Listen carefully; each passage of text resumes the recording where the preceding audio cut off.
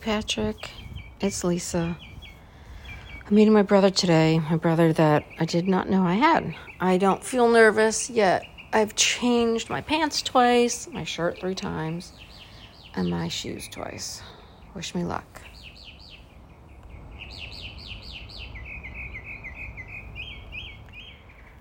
Well, I'm in my car now.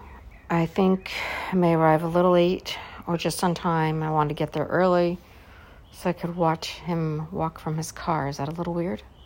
Shit, I forgot tissues.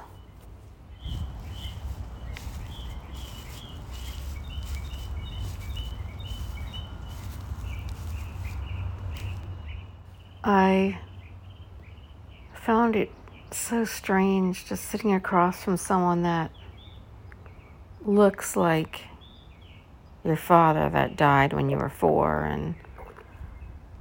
and your grandfather, and he's got your cousin's smile, and you've never met him, and he's your brother. It's just surreal. It's still a hard thing to process, I think, because I have to get to know him.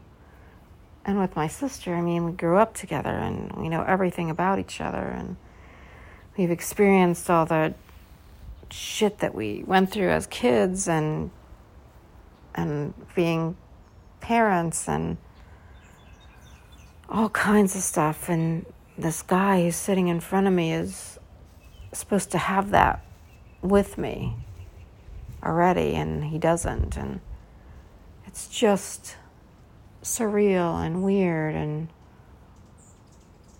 you want to love him, and it's just, I don't know, God dang, it's crazy.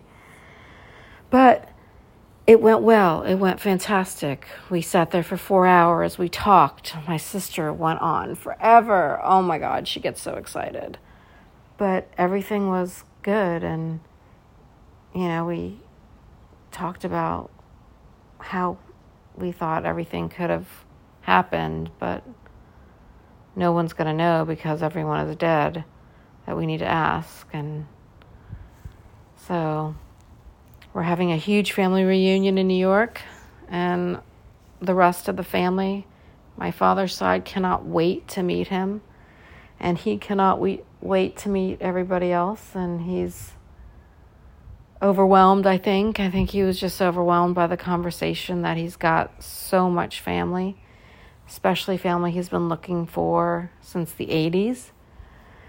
So he is excited. He's coming to visit me in St. Augustine for a couple days next week with my sister. So that'll be good. He'll meet my family and her family, and we're off to a whole new start. It's crazy. But it's good. It's interesting. It's weird, but it's good. It's all good.